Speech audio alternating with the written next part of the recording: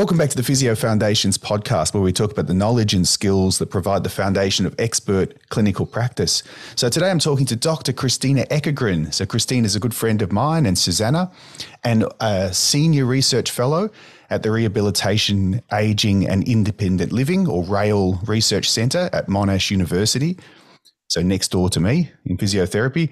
And Christina's research focuses on independent living, physical activity in clinical populations, specifically hospitalised patients and older adults, and people recovering from traumatic injury. So there's quite a lot of expertise on the other end of the call today. Christina's done quite a lot in her career.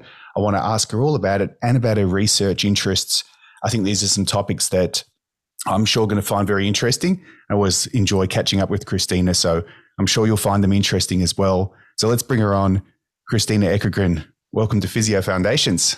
Hi, Luke. Thanks for having me. You're someone who I've had on my list to have on the podcast for, 2 years it's been going for, but before that, when I was planning episodes. So there's a lot we can talk about. We finally got to do an episode. It's early January 2024. So Happy New Year to you. Thank you. Feeling fresh? Yeah, feeling ready to go.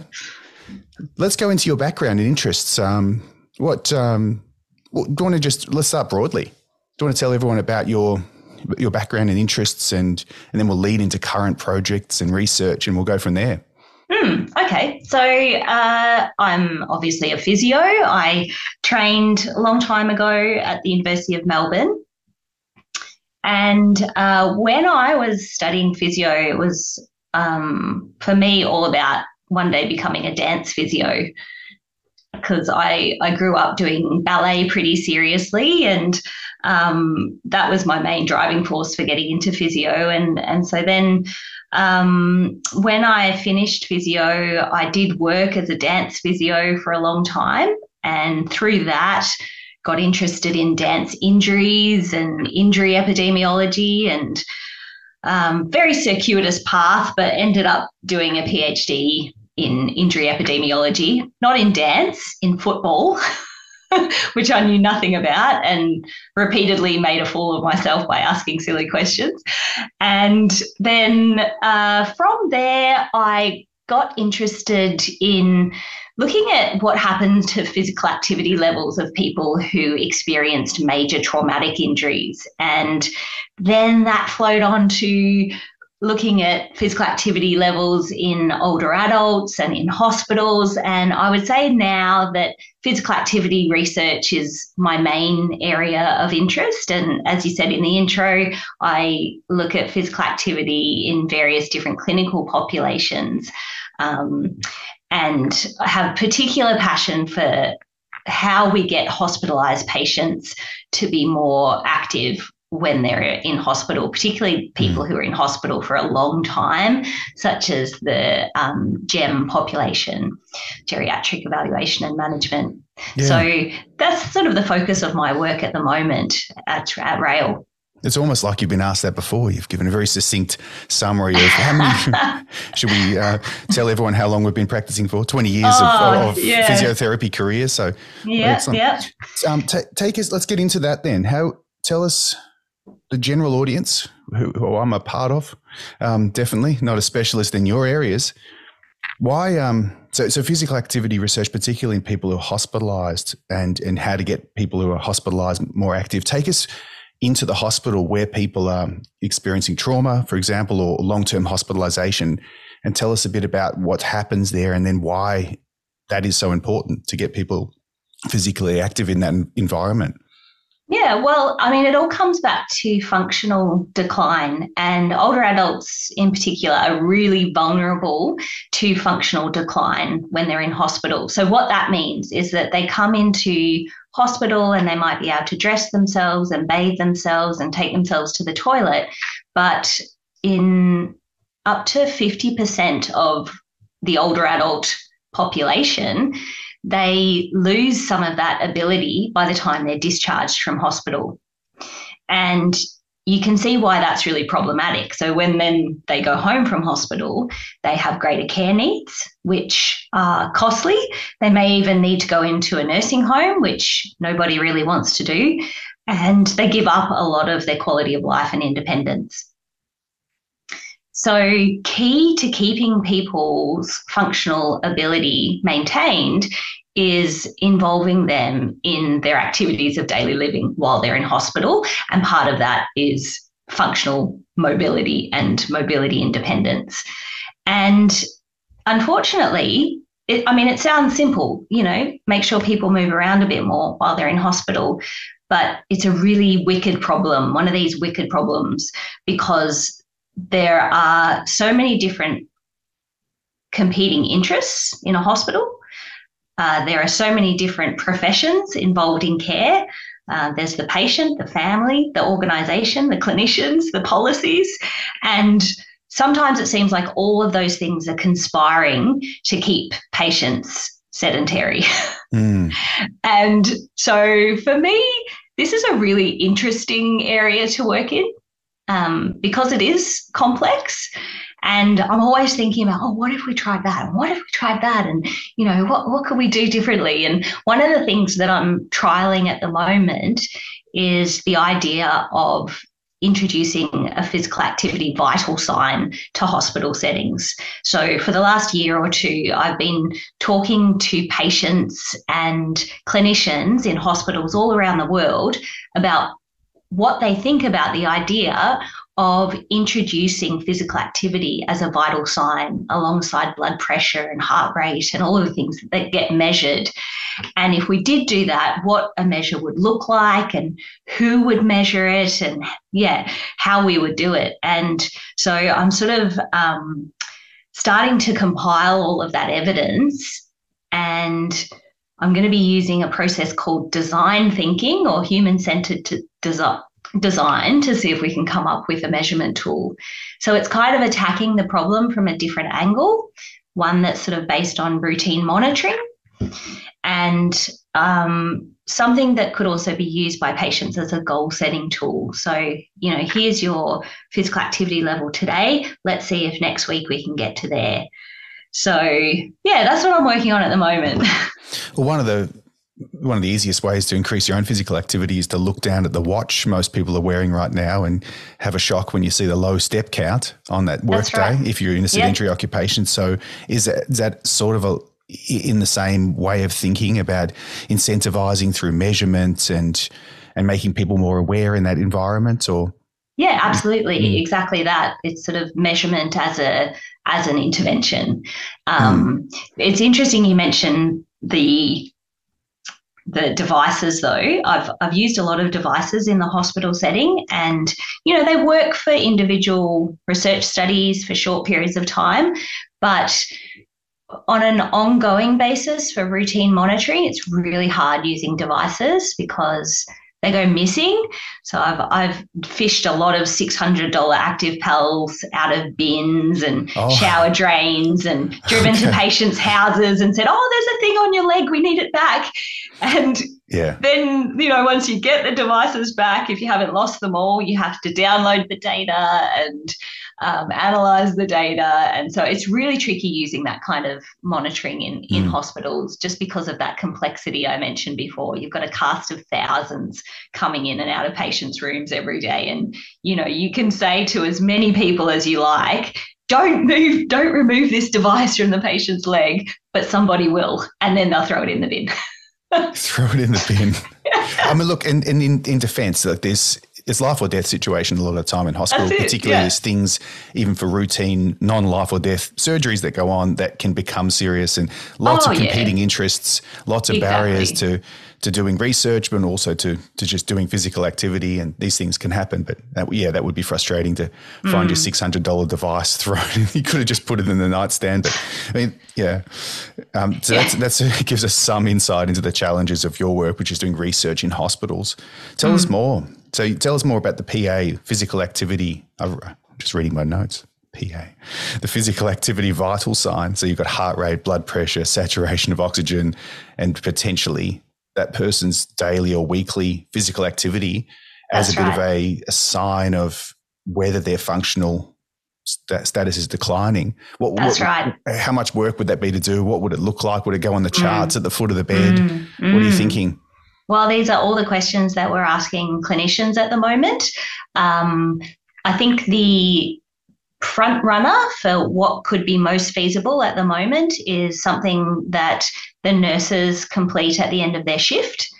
And it might be difficult to come up with something really precise. So I don't think if we compared a measurement tool like that with a measurement tool like a pedometer or a Fitbit, we're not going to get a matching score. But it's more about saying to everyone on the staff, this is something important. How much patients move around is a really important metric. And even if it's a rough estimation of how much the patient did that day, then it's still going to be valuable information. So yeah, potentially something that's paper-based, something the nurses use. It could even be something that goes on a whiteboard or a screen if the hospital was set up to be digitally enabled. And it could also be completed with the assistance of patients and families and all of that sort of thing. We talked to patients about what they thought of that kind of idea, and they liked it. They said, oh, well, it would be good because then I could show the doctor how much I'm doing. And I think that they see the doctor as the gateway. So if I show the doctor that I walked around the block, then I'll get out of here. Well, that's it, isn't it? No one likes being in hospital. Everyone's number one goal is to get out. It is. And it really to not is. decline functionally. And That's it. Which is a whole nother conversation and a reason for that, isn't it? But it is. It's fascinating because there's a real difference of opinion in why patients don't move around in hospital. And often clinicians will say the patients don't want to move. They don't want to get up. And then you talk to the patients and yeah, sure, they might be feeling a bit sort of tired and demotivated and all of that sort of thing. But if you say to them, well, if you can get up and show us that you can be mobile, then, that's evidence that you might be ready to go home. And then it's like, oh, okay, yep, no, I definitely want to get out of here. I definitely want to do more. So, yeah, I think that there's often a miscommunication about why patients aren't moving around more. And then the whole falls prevention policies is another side of things. So often patients are really restricted in how much they move around because people don't want them falling. And that's totally fair enough. But you hear about crazy things. So you hear about, so one of our colleagues who is I won't say who, but a really experienced neurophysio was not allowed to walk her dad up and down the hall the day before he went home because of the falls risk.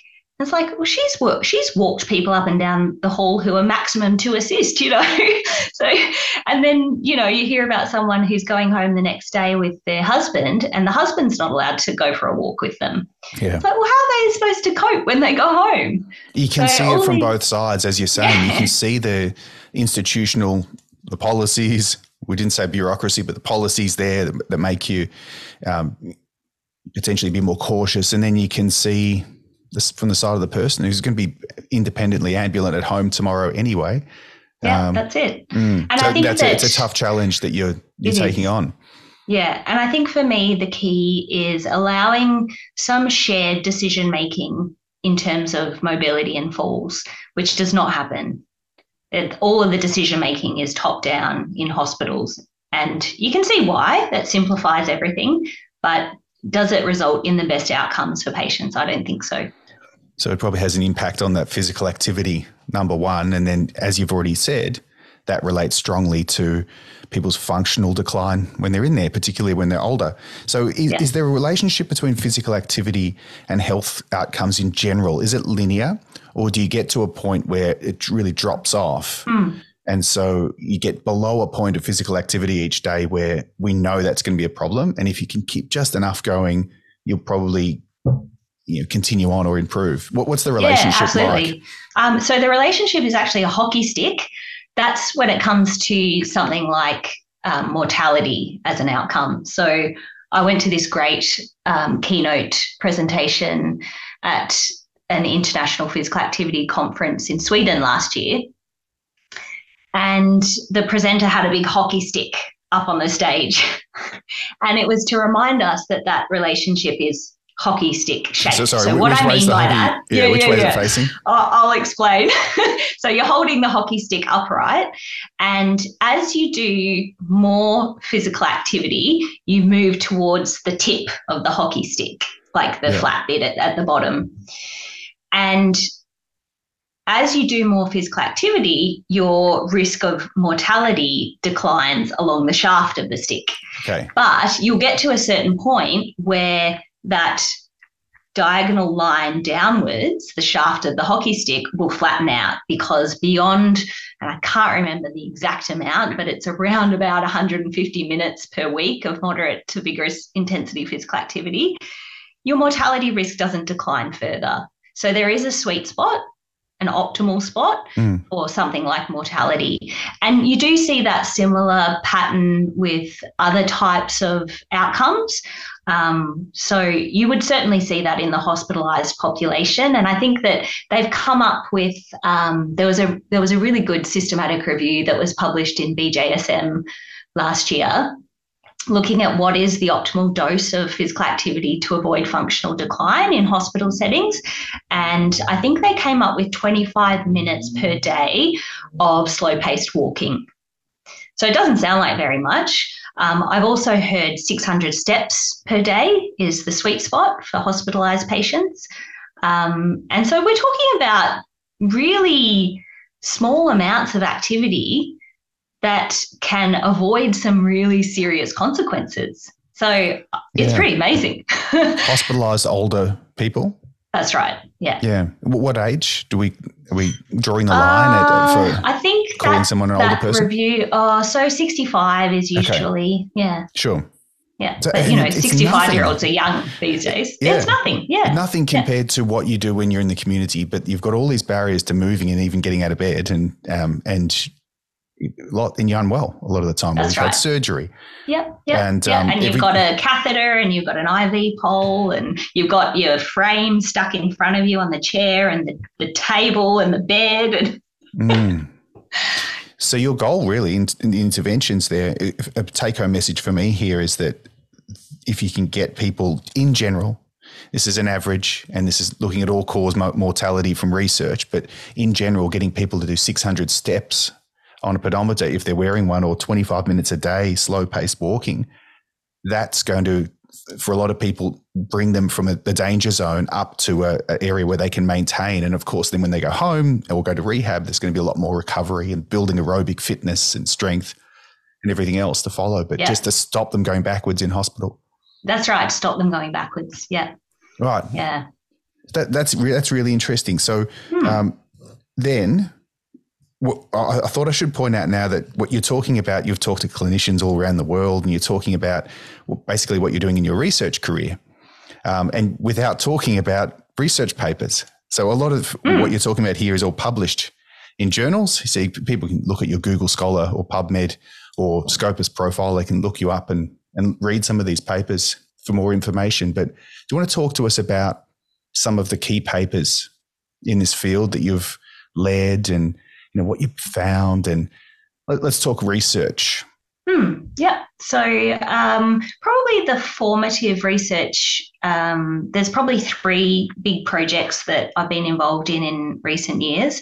The first one was a project we did as part of the statewide End PJ Paralysis Collaborative. So a lot of your listeners will have heard of End PJ Paralysis. It's basically the idea that if you can get people out of their pajamas in hospital and into their normal clothes, then you can basically get them out of hospital more quickly. And part of that is that they'll be more interested in moving around the hospital, and part of it is just that they'll start to feel more like their normal selves. And so Safer Care Victoria, which is part of the Victorian Department of Health, had a big statewide collaborative to bring together lots of hospitals and say, okay, how are we going to do this? And so I was involved in the Alfred Hospital site, and we did an evaluation of what happened after the NPJ Paralysis Collaborative. So one of the things, we did an interrupted time series design, which basically looks at the trends before you introduce the intervention, which in this case was end-PJ paralysis, and then you look at the trends after. So you can see whether or not there's any kind of change in the slope of the outcome, which for us, the thing that we were really interested in was falls. And you can also look at whether there's been a step change in those two lines. And so what we discovered was that there was no increase in falls. And that was a really important message, because that's, as I spoke about before, often the barrier to getting people to be more active. And so, there was no increase in falls, which was a really good thing. And so, we published that a few years ago. And Amelia Crabtree, who is a fantastic geriatrician at Monash Health now, she was the lead author on that paper. And so that was a really great study, and that's the study that really got me interested in this area. Another big project I've been involved in recently is the BFIT study at Alfred Health. So this was a study on the trauma wards of the Alfred, and the Alfred is one of the busiest trauma centres in Australasia. The TAC funded the Alfred to We'll just give our international listeners or interstate listeners the abbreviation, the Transport Accident Commission, so that motor vehicle accidents compensation scheme. That's it. Yep. Go on. So they funded the Alfred to build a new trauma ward and also to implement a new allied health model of care. And along with Belinda Gabay at the School of Public Health at Monash, we did an evaluation of the impact of those two things. And it was really interesting. The new ward, in terms of patients' activity levels, didn't actually have a huge impact. And in fact, some things got worse. Okay. Patients did a lot more self-care activities inside their rooms rather than outside their rooms. And their walking and climbing stairs went down a little bit as well. And then once the new intensive allied health model of care was implemented, there was a huge increase in patients' activity levels, which basically says that, if you fund more OTs, physios, social workers, psychologists on a ward, it really enables people's independence and sort of sets them up really well for going home. So that was seen to be a really cost-effective model, which the Alfred has now committed to funding on a continual basis, which is fantastic. So if you ever experience trauma and end up at the Alfred, you're going to get tons of allied health intervention. And it is also making a big difference to where people go after their acute stay. So in the past, a lot of patients went to rehab after their acute stay, and now a lot more are going home, which is a really good outcome for people. So that was a cool study. Yeah, there's multiple levels of outcome there, the impact of advocacy for allied health and then funding and impact on people. Going home early, the number one thing people want when they're in hospital is to leave. That's it. And the length of stay in the acute setting went down as well. And that's why it was so cost effective. Because hospitals are very expensive. Yeah. Yeah. So you don't do it on your own. You research in teams. And did you or people in your team do cost effectiveness or economic evaluations as well alongside the patient outcomes? Yep, that's right. Yeah. So we worked with Lisa Higgins from the School of Public Health on that evaluation. And I think that more and more health economists are seen to be a really critical member of any research team, particularly when you're evaluating interventions in healthcare settings. So, if you ever feel like a career change out of physio, you will never be short of a job if you become a health economist. Well, I think this is good for all the audience to hear about this. If you're in private practice, it's really insightful to think about if someone's recently been to hospital, what challenges they're facing, and what you can do once they've left hospital to encourage physical activity in this case, but looking a bit more broadly at their health and these issues. And the note I wrote down for the end pajama paralysis study was get dressed and make your bed. So I thought, how do you feel when on those days when you're feeling lazy and I don't have many of them anymore, but maybe our younger audience can relate. You have a bit of a sleep in. I don't get them anymore. And then you're not dressed by 9 or 10 or whatever it is. Yeah. And as soon as then you get up and you have a shower and you brush your teeth and get dressed and start to think about the day, how the mood changes and how everything, the outlook changes. Yeah. Yeah. I love that intervention because it's like a mobility intervention by stealth, because it's not saying to people, you've got to get moving, but it's intervening on a really critical part of the process towards that. And, you know, of course, you're going to not want to get up and move around a busy hospital ward if you're in your nightie or your gown with the back open. And, you know, once you put your clothes on, you're like, oh, yeah, I'm, you know, able to go out and interact with the world now. And just some people feel that they don't, they're not allowed to. They're in hospital here. I'm not allowed to wear my clothes. I've got to do what I'm told. And that's it. Yeah. Especially older people. So the only clothes that a lot of older people bring into hospital are nighties and pajamas and things like that. And we need to start saying to people, no, bring in your normal clothes. Bring in a pair of tracksuit pants and a hoodie and, you know, something that it's still easy to get on and off and so forth. One of the barriers, the big barrier, was laundry for that intervention, because these normal clothes can't go to the normal hospital laundry systems. And so then patients run out of clothes. And so then, you know, if you don't have family to come in and take your clothes in and take your clothes home and wash them, then that can be a big barrier. But one of the cool things, sorry, I'll just quickly say this because it was a really cool part of our intervention at the Alfred, was that they set up a pop-up op shop. So if patients didn't have clothes, they could go down to this room where there were a whole bunch of donated clothes and pick out something new to wear. So that was really cool. That's it. It's always fun getting new clothes as well, and might pick up a bargain. There you go. That's it. Well, they were free. All right, yeah. It's very relatable as well. And another thought I had listening to you there was self-efficacy, and you think about what that would do for your recovery if the people around you in the hospital who are looking after you are telling you to get dressed and get ready and let's go. You feel like you're moving forward. So you do. And it's amazing when you see someone on a hospital ward in their normal clothes, you think, oh, they must be about to go home. And then you say, you going home today? And they're like, no, I'll be here for another couple of weeks. But it's amazing how that shifts your perception of that person. And it also makes you think of the person as a human being rather than a patient, which is, you know, great as well. Yeah.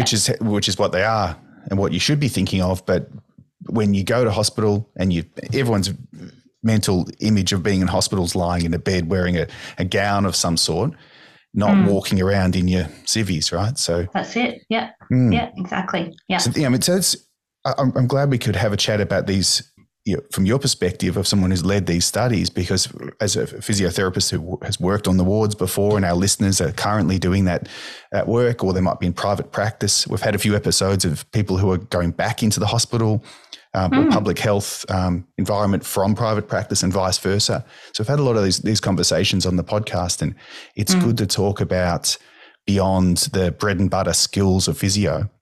We'll get there though, because I'm going to ask you the perennial question on this podcast. Well, why don't we do it now? The question is, what are the most important foundational knowledge and skills for physios? And you can take this anywhere you like. Christina's opinion. Okay, so I'm going to sound really biased, but I really think it's important for physios to learn how to talk about physical activity with their patients in every setting. And it's not just because physical activity has so many physical and mental health benefits, which it does, exercise is medicine, all of that stuff. But it's also that I think that helping someone to introduce a physical activity habit to their lives brings their body into their focus. And that can be important for so many reasons. I think one of the things that we need to always do as physios is empower our patients to become in charge of their own bodies rather than us being in charge of them and us being in control of their injury and in control of their pain. We want them to be in control of those things so that they don't come back and they know how to treat themselves in the future. And I feel like physical activity is like the gateway to all of that, because if you go to a yoga class once a week and you're like, oh, I've got a bit of a stiff spot there, you might sort of be able to preempt stretching it out and avoiding it becoming something more serious that they would need a physio for. And so, I think learning how to talk to people about physical activity is really important, whether it be people who already have a pretty established physical activity regime and, seeing if that you can tweak it to make it even better, or people who are completely inactive and don't want to be active. Being able to talk to them about how you might set an intention in the first place to become more active and what that might look like, whether it be gardening or walking the dog or, I don't know, something that doesn't even seem like a physical activity intervention, like standing up and singing in a choir for an hour once a week, something like that. So, I think that behaviour change principles are really key to all of that. And one of the resources that I really love, because there's so much out there with behaviour change frameworks and approaches and all that sort of thing. But if I was to recommend one approach, it's the MPAC framework. It was developed by Ryan Rhodes at the University of Victoria on Vancouver Island. And it's a really practical, so it's a website.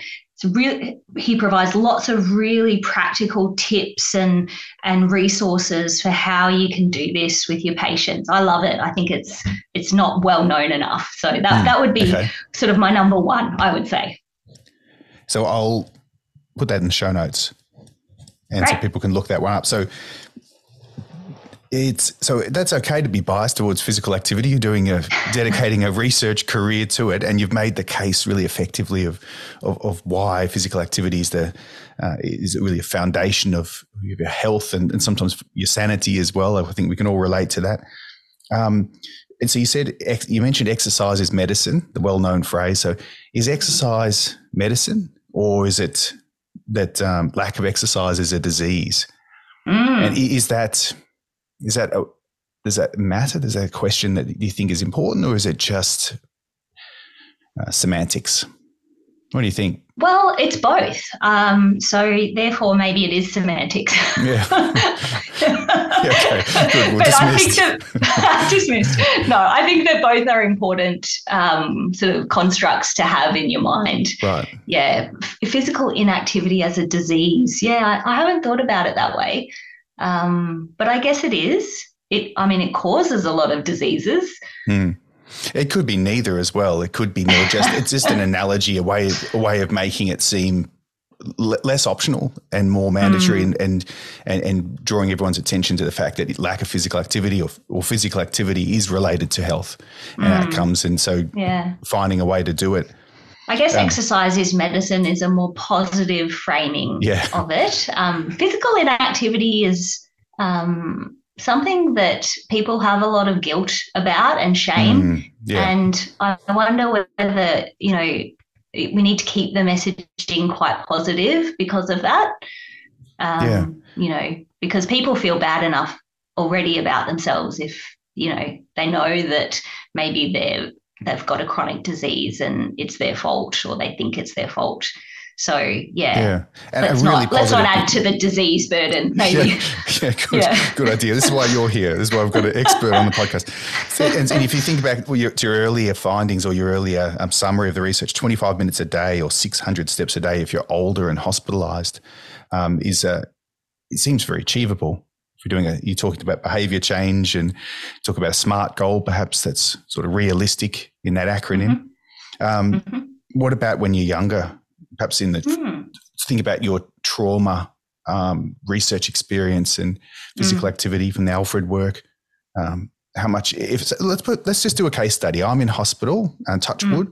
I'm in hospital, and I've got two pathways I can go. I'm in my 40s, and I can go down I'm in there for a number of weeks, traumatic incident, and I could go down a pathway of low physical activity or high physical activity. Could you explain how things could go well or go poorly based on physical activity for me? Yeah. So what we often see is that people who have, let's say, an ankle fracture or something like that, or even something more serious like a spinal fracture and a head injury and all of that sort of thing, often really struggle to get back to their physical activity routine in the long run. And that might be due to pain or disability or dysfunction in a muscle or a joint or something like that. And I think that we did a paper a few years ago that was a longitudinal study of major trauma survivors 5 years post injury, and we analysed 186 interview transcripts, so it was quite in depth. And what we found is that adaptation was really important for major trauma survivors, and what I mean by that is that the people who were doing quite well were the ones who perhaps they weren't able to run anymore, but they'd taken up a new physical activity pathway like swimming. Other people were very good at goal setting and had said, okay, I might not be able to go for a run anymore, but if I get out of the house once a day and walk around the block, then I know I'm doing really well. So goal setting is really important. Adaptation is really important. And then clinicians are really important as well, because clinicians need to hold your hand through that pathway in a lot of circumstances, particularly in the early days where you do have all of these physical limitations and psychological impacts from the injury. And so that sort of very slow step-by-step process is really important, and clinicians have such a major role in empowering people to want to keep moving forward and not give up. And also I think even after the physical and the physical limitations have been treated, there's still such an important role for physios to help establish people's physical activity routines moving forward. And it's not physical activity just for the sake of physical activity. It's as I said before, it's a gateway to so many other good outcomes. So yeah, I think if you want to have the recipe for a good pathway, it's someone who has sort of a committed partner in their care along the way who is empowering them. Well said. And we're thinking beyond the routine timeframes, 3 to 5 days in hospital. Oh, we are. With someone with elective orthopedic surgery, for example, and thinking about the rest of their life. Yeah, interesting absolutely. The point you made earlier about you were thinking more of an outpatient or a private practice perspective, and sort of connecting with that listener, if they're still there. Hello. Thanks for staying on this far into the conversation. Good on you. And you were talking about, say, someone who's doing a general, I think, Pilates class, for example, and they've got some stiffness in their back. And through that regular movement, they're connecting with their movement and physical activity. And they're sort of figuring out that I do this every day. And hang on a minute, I'm noticing over the last few weeks, it's getting a bit stiffer. And they can take some preventative action as well. So it's not, and you've used some examples from that high-end functional side all the way through to someone who's long-term hospitalized after major trauma, for example. So physical activity is, and another interesting point you made, physical activity is more than walking and exercise, isn't it? You mentioned someone standing as a part of their job or in the choir, I think you said. That's physical activity compared to if you were sitting. Yeah. Anything that increases your energy expenditure and uses your muscles, it's physical activity. So yeah. Stand up. And it may be relatively small amounts. That hockey stick shaped relationship. It may be relatively small amounts of physical activity you need. Do I need to go and bleep out? Did I accidentally say a swear word? No, you didn't. Said relationship? You said ship. Oh, did I? I'm just slurring my words here. It's probably a sign we need to stop. But no, look, do you have any final thoughts, Christina? We've got so much from you already, and I feel like there's a part 2 in this, but a good excuse for us to have a coffee and catch up again. But yeah, absolutely. I mean, I guess you and I have both had, very sort of circuitous career pathways that, I mean, for me personally, I don't know about you, it's all been quite accidental. And I think that's probably another good message for new grads. It's not really a skill or a knowledge, but maybe an attribute just to keep your mind open to opportunities that come along, because you never know where you're going to end up. I'm still on that pathway, and I think it's all been kind of just serendipity where I've ended up because of perhaps not being so, like, as I said at the start, I really wanted to be a dance physio, and I did that for a few years, and then I went, actually, that wasn't what I wanted to do, and sort of moved on to something else just accidentally. And that was okay. So yeah, that's okay. Yeah. And it can be really challenging to give up on those dreams, but there's no shame in it. And I think that staying open to opportunities throughout your career is what will get you to a place that you're interested in and you enjoy and you're good at. It does. It's not only just okay. It adds to your unique perspective in your field, your special interest area that you've now got. And it keeps things interesting. Like it makes for an interesting career. You won't get bored and burnt out. Yeah. And it's not necessarily a failure to try something and then find that your interests lie elsewhere or that you evolve through it. In fact, it's not a failure. It's something that is normal, something expected. And I think that's why the career. That's why it's nice to bring on guests like yourself and highly experienced physios in addition to the new grads, because I've got a new grad series. I think we're up to 11 or 12, and for newly graduated 1 to 2 years out of uni clinicians, and getting their perspectives and sort of looking at where you can go across your career. So it's really good for people to see what you've done. There's plenty more we can talk about, but I reckon we wrap it up there and move on to the next thing for the day. But thanks very much, Christina. Really appreciate you coming on and sharing some insights. Look in the show notes, everyone. I'll put the link to MPAC in there, and anything else I can look up that Christina's mentioned. You can have a look at those resources. Great. Thanks so much, Luke. Thanks for the invitation. It's been fun chatting. We'll have to do it again. Great to catch up. Yeah, over a coffee next time. Indeed. Face to face. Let's do it. Yeah. So everyone, if you enjoyed the episode, please share it with a friend and promote it on social media on our behalf. It's a small community, the audience of this podcast, but I get lots of feedback from people who are listening and finding these episodes helpful for their own development and looking a bit differently at their professional journey, particularly the students and new grads. So big shout out to all of you around the world, according to the map on my podcast host, all around the world listening. So hello, and there's more to come this year. So until next time, this is Christina Ekegren and Luke Periton wishing you all the very best with your studying, professional development and lifelong learning.